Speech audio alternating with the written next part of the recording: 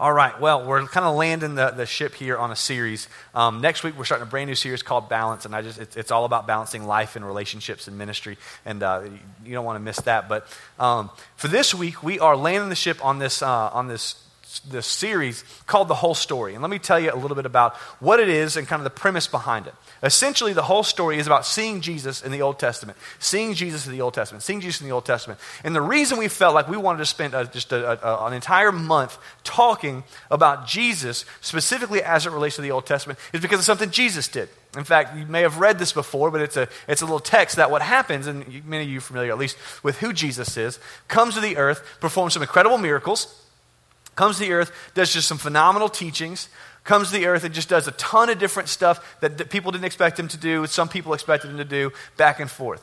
Well, eventually Jesus does something that each week we've said that no one expected him to do. He died. Everyone thought that Jesus was going to be the Messiah, and everyone thought whoever the Messiah was going to be was going to restore the nation of Israel to its place of prominence in the world. And no one thought that the Messiah was going to die, and especially no one thought that God would die. Because honestly, that doesn't even make sense for God to die.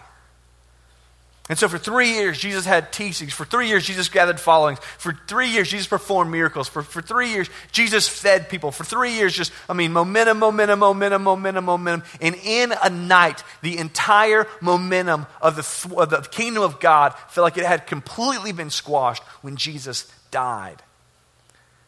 And over the course of the next 40 days, the resurrected Jesus shows back up. And what's so significant is the very first thing that Jesus does when he shows back up. Because what you or I perhaps would project into the story, if we're reading the Bible or if we're writing the Bible and we're thinking, okay, this is what Jesus would do, this is what I would do. I would say, in light of the fact that I just rose from the dead, here's what you ought to do to tell my story. In light of the fact that I just rose from the dead, here's what you ought to do to tell people about my name. In light of what I, just rose from the dead, here's how you ought to act. Here's how you ought to interact. But the first thing that Jesus does when he raises from the dead is not to give anyone anything to do. But he opened the Old Testament and he would say, look, I want you to see me. And I want you to understand that the entire Old Testament was pointing to me. And that I'm the fulfillment of all the laws, of all the prophets, and of Moses. Now, here's what's interesting about that. What's at the epicenter of our faith? What's at the epicenter of our faith is not something to do, but it's a Messiah to see. Many of us were raised in backgrounds where what we thought the culmination of faith was simply a list of lessons, a list of morals, a list of this is what you ought to do and this is what you ought not do. But Jesus would say, at the epicenter of your faith is not what to do and what not to do. It's a realization that he is in fact the Messiah. But what's interesting, especially when you read the Old Testament, is it's interesting that we all have a tendency to miss it. Because we read Scripture in a vacuum. We don't read Genesis as it relates to John.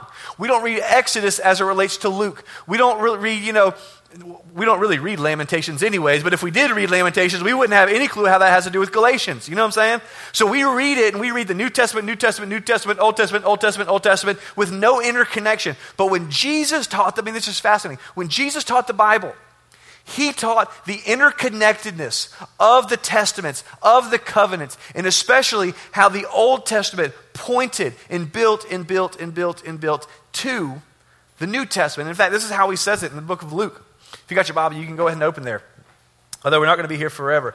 Luke chapter 24, this is what happens. Jesus just appears to his disciples. First time, holes in the hands. Fellas, check it out. I mean, come on, you don't believe me? Come, just put your hands in my wrist, which is an interesting, they're like, ew, that's weird. But so then they're all just in amazement about what happened. And then he said to them, verse 44 of chapter 24. Then he said to them, these are my words that I spoke to you while I was with you, that everything written about me in the law of Moses and the prophets and the Psalms must be fulfilled. In other words, Jesus would say, this isn't new, but it's so easy to miss. This isn't new. In fact, God has been planning, God has been preparing, but you all have the tendency, we all have the tendency, and the disciples who sat with Jesus, he's sitting there saying, hey, this is what it's all pointing towards, and this is nothing new. But once I tell it to you again, it's going to be like it's brand new because it's so easy to miss. And then, verse 45, he opened their minds to understand the scripture. In other words, and then, what he taught them next helped them to understand. Not something to do. Not a behavior to modify. Not a moral compass that ought to be switched or changed. But a Messiah to see. And specifically, himself as the Messiah. Now, the good thing is, or kind of the interesting thing, is we're not the first people to miss this. We're not the first people to read the story of God in a vacuum. In fact, the early church dealt with the same thing. The early church dealt with the exact same thing, and as the people would come to know Jesus, as Jesus would eventually give them something to do, as they go into all the world, make disciples, they would go into the world, they would go from city to city, to country, and they'd make disciples. And at first it was a very Jewish-based idea, very Jewish-based audience, very Jewish-based ministry. And then it got to everybody else who they considered the Gentiles. And as the Gentiles started to come to know Jesus, there were all these festivals that would happen. There were all these festivals that had incredible tradition in the Jewish tradition, incredible tradition in the Old Testament. But some of the Gentiles would thought, what you and I would probably think if we still had that kind of system today, which is, hey, do we got to do all this? I mean, that's a lot of system. There's a lot of festivals. There's the festival of the unleavened bread. Who the heck knows what that festival is? There's the festival of the Passover is, but which we don't really know what Passover is, except for the fact that we talked about it last week. We celebrated April, and we have Good Friday, except for we don't really know what Passover is. And so there's a whole lot of festivals that are going on. Do we really have to celebrate all these festivals? And here's what happens in Colossians chapter 2. Just interesting. Paul's talking to the group and he says, okay, so therefore let no one pass judgment on you in question to food and drink, or with regard to a festival or a new moon or a Sabbath. I would say, he would say, church, don't let anybody judge you because you do or you don't follow these Sabbaths. Don't let anybody judge you because you do or you don't follow these festivals, because there's something that's so easy to miss. There's something that everyone who judges you is missing. There's something that everyone who would look at you and say, why aren't you, you ought to be, is missing. And here's what they're missing. They think the point of the festival was the festival. But the point of the festival is for the festival to point to Jesus, which you've found. This is how he says it. He said, therefore, let no one pass judgment on you in question of food and drink, or regard to a festival or a new moon or a Sabbath. That these, all of those things, he would say, are a shadow of the things to come, but the substance belongs to Christ. In other words, all of these festivals had a purpose. And their purpose was to point to Jesus. Their purpose was to point to Jesus. And as we discovered last week, like the Passover, when God was going to send judgment down on the land and kill the firstborn, but he provided a way out of judgment. That anybody and everybody who would kill a lamb, the spotless, the perfect, the unblemished lamb, and put the blood of the lamb on the doorpost would escape the judgment of God.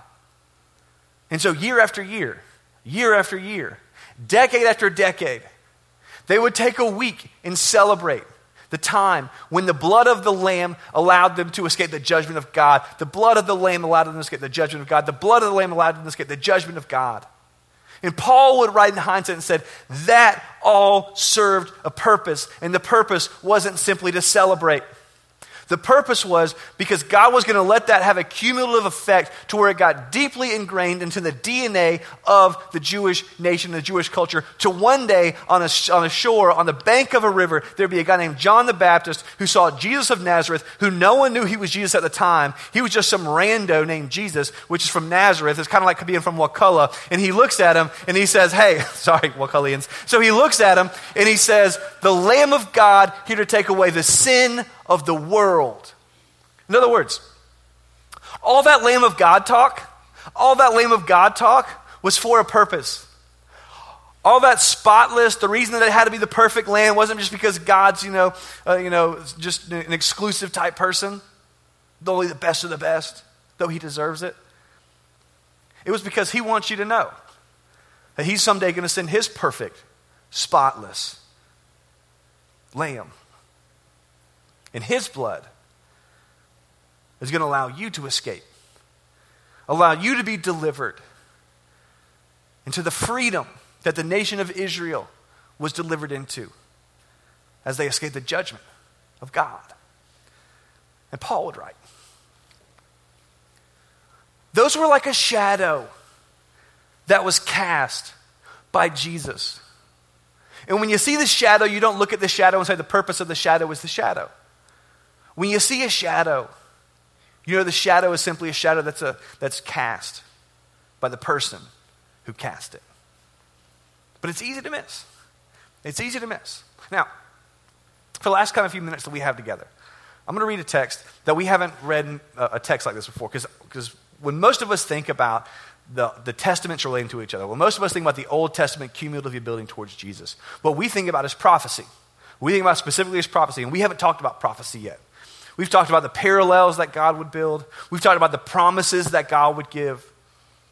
We've talked about beyond that, the festivals that God would layer into it. We've talked about the physical presence of God himself, who was Jesus, because Jesus is the intermediary between God and man, who showed up physically in the Old Testament. But the one thing that we haven't talked about is prophecy. Now, we're going to read one specific prophecy today that I just think is it's so graphic, it's so incredible, it's so intelligent. Let me tell you why. Because there are tons, there are dozens, in fact, there's a few hundred prophecy in the Old Testament about what would happen with and through Jesus. Now, let me tell you why I choose this one. Because I think this is one of, if not the most graphic depiction of Jesus that was written somewhere between 600 and 700 years before Jesus walked on earth. And here's why that's significant. Because everybody in here is at a different place in life, and everybody in here is at a different place in faith. And perhaps for some of you, you're wrestling with this idea of faith. You're wrestling with this idea of, is Jesus real? Is Jesus God? You're wrestling with maybe the fact of, is God even there? Perhaps you believe in God, but there's just so many different religions, so many different ways. Here's what I think. If you're at all wrestling with faith, you need to wrestle with these verses. If you're at all wrestling with the idea of faith, even just a little bit interested, I think that you need to wrestle with the verses that you're going to read at some point as an adult. At some point as an adult, in case you're not wrestling with this, you just could care less. At some point as an adult, you need to wrestle with the idea of God. At some point as an adult, you need to wrestle with the idea of eternity. And at some point in that thought process, at some point in that, investigating, I just think everyone who's an adult needs to wrestle with the verses that we're about to read, because they're so graphic and they're so specific. They have to mean something. They're so graphic and they're so specific, there has to be some kind of a conclusion that either it's just an unbelievable coincidence, or perhaps God really had a plan. Perhaps throughout the course of history, God really knew what he was doing. Perhaps before Jesus stepped foot on planet Earth, God knew what was going to happen and had been planning it the entire time. So, if you got your Bible, you can open up. We're going to be in Isaiah chapter 52. Isaiah chapter 52. Now, there's a lot about the guy Isaiah, but let me just give you a brief about who Isaiah is. Isaiah is essentially a prophet in the Old Testament. Now, for the people of God, the nation of Israel specific, as he's speaking this to, the way that God would speak to them, and essentially what a prophet was, is someone that would speak to the people on behalf of God. So it would be a prophet that would come and say this, or he would come and say that, or God says this, or God thinks that, or God, this is the ideas of God. Because they didn't have what we have now, which is access to the scriptures. They didn't have access. They didn't really have a Bible. There's a ton of things that they didn't have that we now have how God primarily speaks to us. But they had prophets. Now, common thought, well, couldn't anybody just say anything on behalf of God? Yeah, absolutely. Anybody could say anything. But here's the thing that you need to know about prophets, is that whenever anybody would say anything on behalf of God, the punishment for an inaccurate prophecy was death.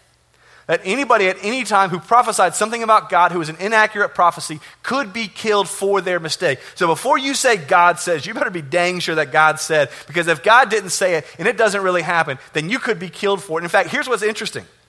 Most of the prophets who said what God said and what God said happened got killed anyways. You should read the minor prophets of the Old Testament. Dudes had the worst life ever. We did a series a couple summers ago. It's a terrible series name, but I called it Underrated, Overhated. So, because that's who they were.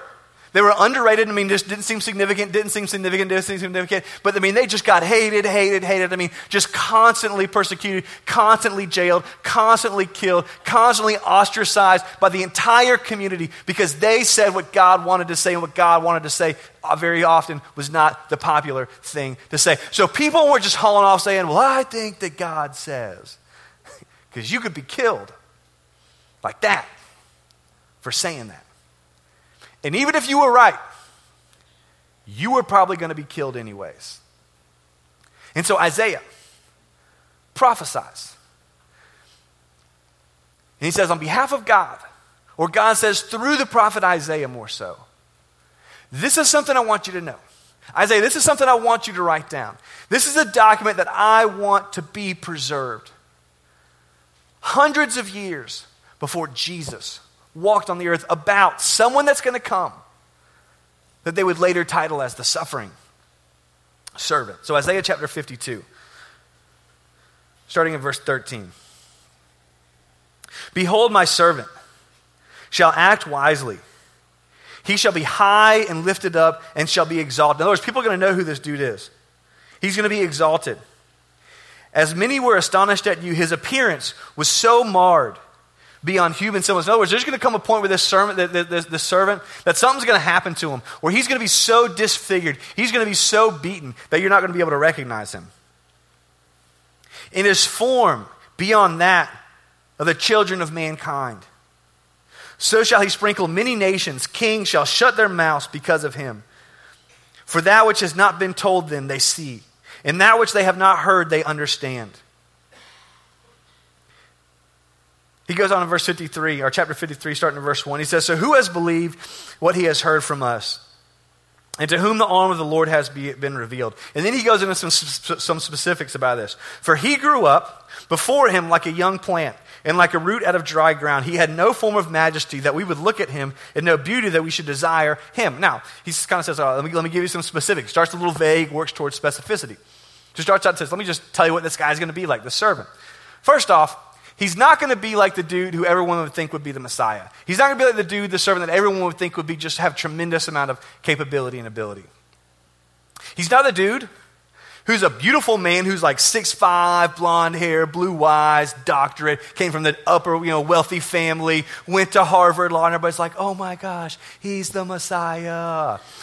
This is like the guy who came from Crawfordville who has a half a tooth, And everyone's like, I don't think he's the Messiah, In fact, what's interesting, when Jesus was born, when Jesus is actually, starting to tell people about himself, one disciple says to somebody else who would eventually become a disciple, says, this is Jesus, this is where he's from. And he looks at him and he says, can anything good come from there? I mean, come on. From where? Come on. It's like saying, can anything good come from Perry, besides the Pelt family, that's ridiculous. He says, okay, so let me just tell you a little bit about him. He's going to be beyond where you think he would come from. He's not going to have majesty. You're not going to look at him and think, oh my gosh, there's the Savior, beautiful locks of golden hair. He said, no, he's going to be different. There's going to be nothing about him that would leave anyone to believe from where he's from to what he looks like, that he would have a form of majesty. Going further to what was going to happen to him. He was despised and rejected by men, a man of sorrows and acquainted with grief. And as one from whom men hide their face, he was despised and esteemed him not. Now it starts to get into the detail of what it's going to happen, what it's going to look like as the reality of who Jesus is becomes aware to everybody around him. And as he starts off, he says, hey, let me just tell you. It's going to be different. It's going to be different. He's going to be rejected. And I know you think the Messiah, perhaps, is going to be welcomed in and welcomed in and welcomed in, but this guy, he's going to be rejected. They're going to esteem him not. And surely, mechanically how this is going to work, he has borne our griefs and carried our sorrows. Yet we esteemed him stricken, smitten by God, and afflicted. But he was pierced for our transgressions. In other words, he would say, hey, there's going to come a time when our transgressions, our sinfulness, our decisions to rebel against God are going to be afflicted on him, and he is going to physically be pierced because of what we've done, not because of what he's done. That our transgressions, as what happened on the cross, when his wrists were pierced, he was pierced for our transgression, he was crushed for our iniquities. Upon him was the chastisement that brought us peace. And with his wounds, this is the beautiful part, and with his wounds we are healed. No, if you don't believe in Jesus, that's fine. But let me just tell you what we believe as Christians. Read that in a vacuum, separate that, section it off. Here's how we believe this whole thing works as Christians. Is that you and I have a central problem. The central problem is that we're all sinful. That's not you're a bad person, you're a bad person, you're a bad person. I can't believe you did that. That's for all of us. There is not a perfect person in this building. That we all have layers, that we all have levels. We all have past, we all have sinfulness. We all have times that we've rebelled against God. Some of us is incredible seasons. For some of you, you grew up in church a long time and, you just rebelled for like a weekend and it was just kind of a bad weekend. For some of you, you had a time of rebellion. You had a week, you had a month, you had a semester. Some of us, we had a year, we had a few years. Shoot, for some of us, we had a decade or a string of decades where we just rebelled and rebelled and rebelled. And we knew what we ought to do, but we decided not to do it. We knew what we ought to do, we decided not to do it. We knew what we ought not to do, but we did it anyways. And he'd say, come on. We've all sinned, as Paul would say. We've all fallen short of the glory of God. And what we believe as Christians is because of our sinfulness, and not just our rebellion in a season, but our continual sinfulness. Because I still sin, and you still sin, and the holiest person in here still sins. Is that the sinfulness, our sinfulness, puts us in a position to where we cannot encounter God's holiness. Because he's holy, and he's pure, and he's perfect. And since I'm sinful, and since I'm not holy and pure and perfect, in order for me to have a right standing or a right relationship with God, I have to have no sin me and around me. But that's something that I can't do myself. So what the thought is, what the belief is that when Jesus died on the cross, he bore the weight, he bore the sin, he bore the guilt, he bore the shame of the entire world as an atoning sacrifice, making us right with God, giving us a right standing, doing for you what you couldn't do, doing for me which I couldn't do, which is to unsin myself. And Isaiah, hundreds of years before this happens, says the punishment that brought us peace was upon him. In fact, he's going to go on. All we, like sheep, have gone astray, and we have turned every one his own way.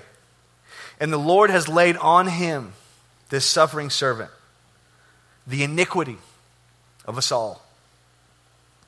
He was oppressed, he was afflicted, yet he opened his mouth not. Like a lamb that is led to the slaughter, like a sheep before its shears is silent, so he opened not his mouth. In fact, if you read the account, this is fascinating. If you read the account of when Jesus, and they're accusing him, and they're accusing him, and they speak, and they're saying, speak, speak, speak, and it gets to the point where Pilate gets so frustrated, he says, don't you understand that I have the power to crucify you or free you? I mean, Pilate's just so frustrated because Jesus won't say anything. Isaiah's sitting there saying, I'm telling you, by oppression and judgment, he was taken away. And as for his generation, who considered that he was cut off from the land out of the living, stricken for the transgressions of my people, and they made his grave with the wicked, and with a rich man in his death, although he had done no violence and there was no deceit in his mouth. In other words, he didn't die for what he did. He bore the sins of other people. He bore the transgressions of other people. Yet, and this is fascinating, it was the will of God to crush him. Now, pause. That is a huge statement. What Isaiah says there is just so you know, this idea, this suffering servant isn't a new idea. That this was the will of God. This wasn't God freaking out. This wasn't God saying, oh my gosh, what do I do? This was the will of God. That God had a plan. That God had a plan. That God had a plan. Before the redemption, or before the foundation of the world, God had a plan. In the entire Old Testament, what we believe is that God was building towards this plan. It wasn't, okay, it's going. Old system, Old Testament, Old Testament. Jesus. It was that God was building something and saying, there is a will that I have, and I'm going to send prophets, and I'm going to layer with parallels, and I'm going to send promises, and I'm going to do all kinds of things. I'm going to have festivals that all cumulatively build so that when my son, my suffering servant, comes to planet Earth, I don't want you to miss it. John, as he's writing the book of Revelation, as he's talking about the people who would trust in Jesus, would say it this way. He would say, before the foundation of the earth was laid, the Lamb of God was slain. In other words, God had a plan the entire time, and it was the will of God. In fact, some translations say it this way, that it pleased God to crush him.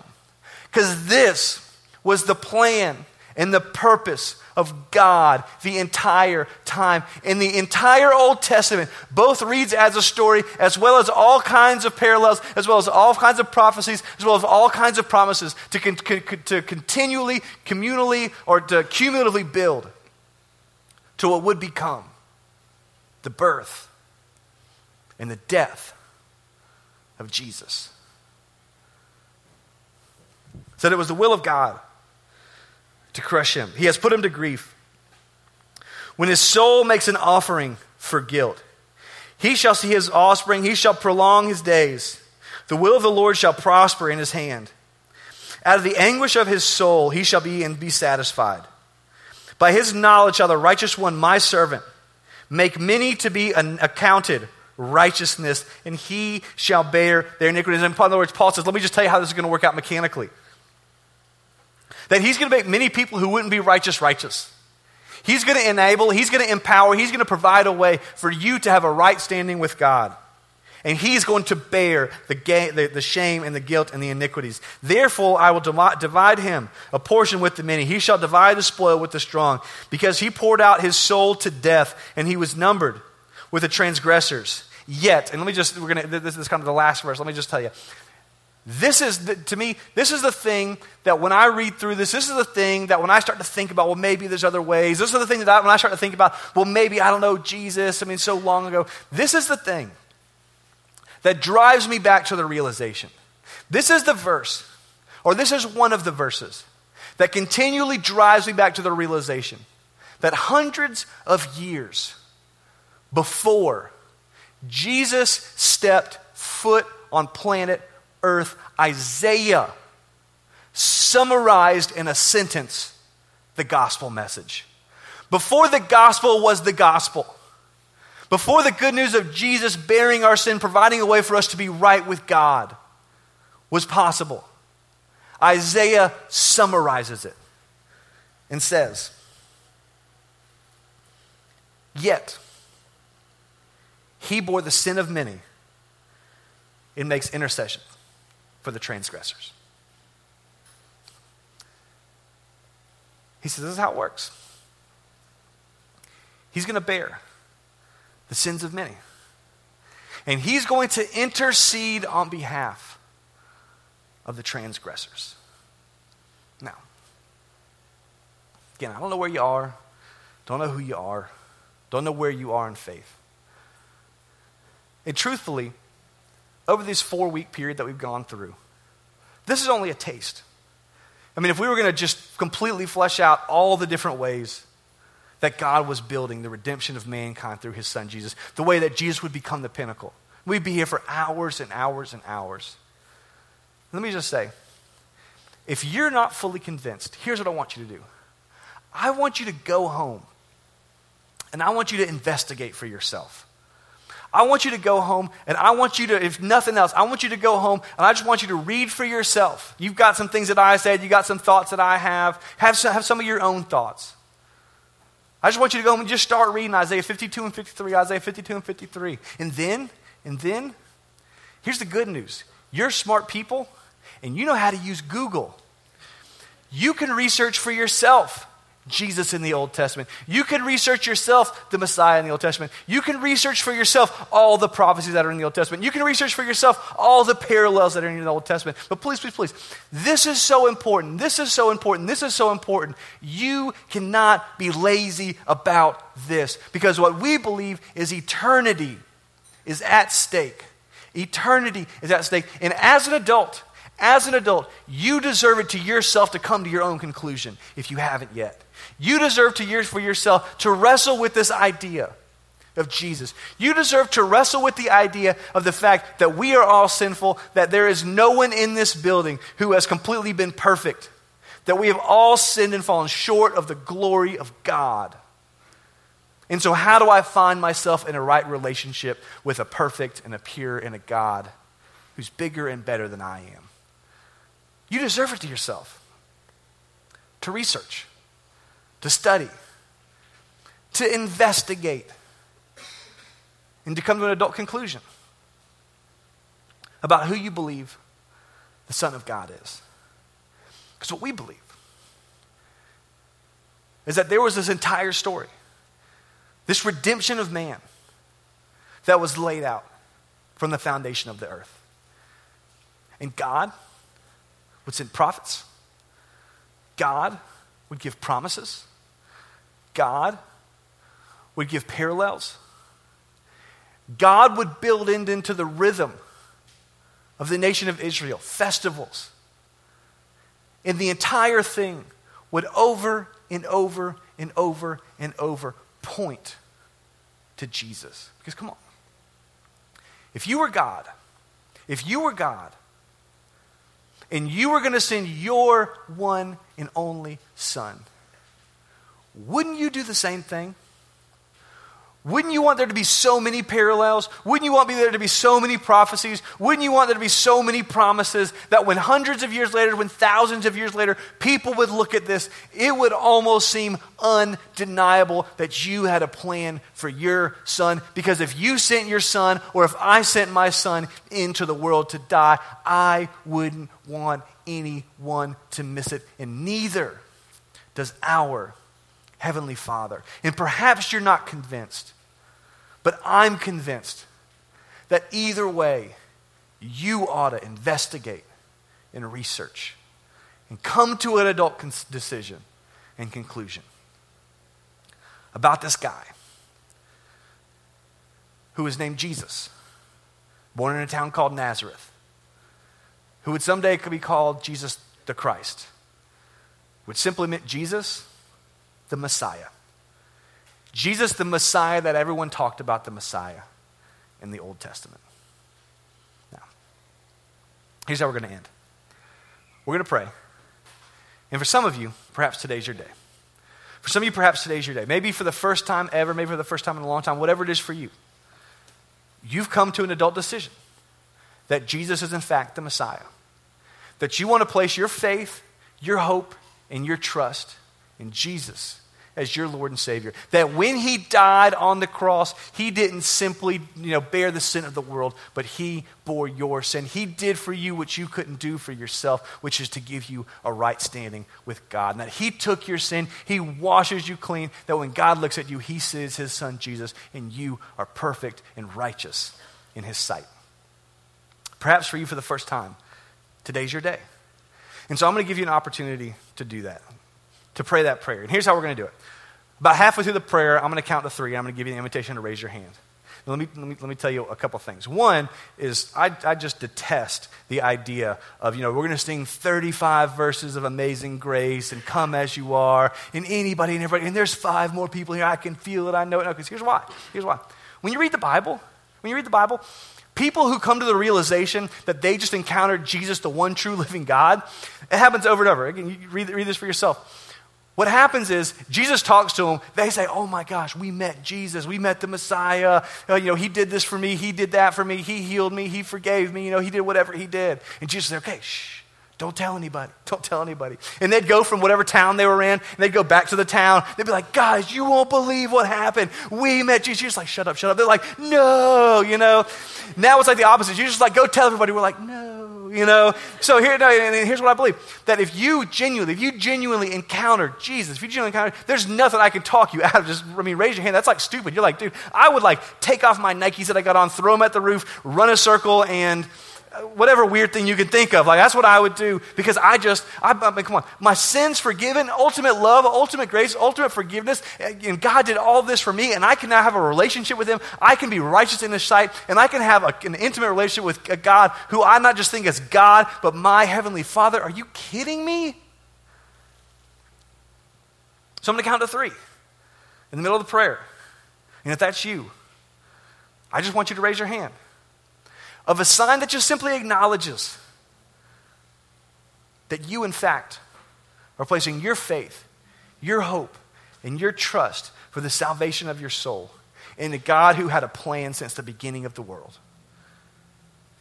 And that he was pleased, and it was his will to send his son as an atoning sacrifice to pay for the sin, to bear the sin of the people who had rebelled, but for some unknown reason, God had so much mercy on that he gave his one and only son. Let's pray together. Heavenly Father, God, thank you so much for preserving these documents. Thank you so much for allowing us to wrestle with this. God, we pray, I pray, that for anyone in the room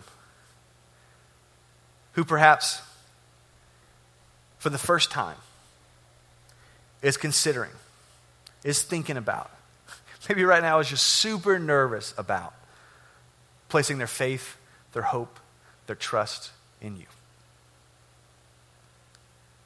Their faith, their hope, and their trust in the God who had a plan. Their faith, their hope, and their trust in the God who since the foundation of the world was revealing to mankind his plan to be redeemed by his son, Jesus.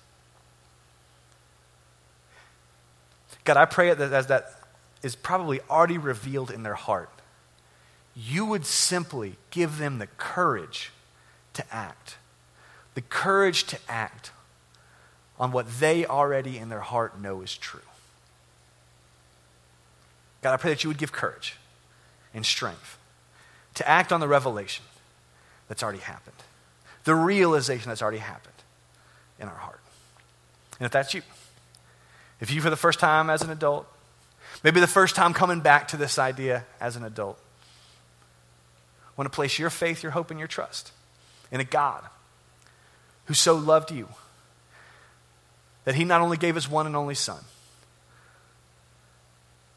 but built up and built up and built up and built up. Because he so loved us, he didn't want us to miss it. So if that's you, and for the first time, maybe the first time in a long time, you want to place your faith, your hope, your trust in Jesus. When I count to 3, I want you to raise your hand. 1, 2, 3. Wonderful. That's great. That's awesome. If you just raise your hand, just pray this prayer with me. It's just acknowledging, putting words to what's already happening in your heart. Say, Jesus, come be my Lord. Come be my Savior.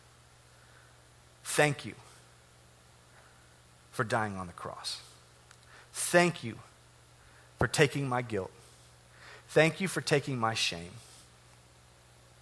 I give you my heart. I give you my life. Come be my Lord and my Savior. And I'm so thankful that since the foundation of the earth, you had a plan. So I give you my heart. I give you my life.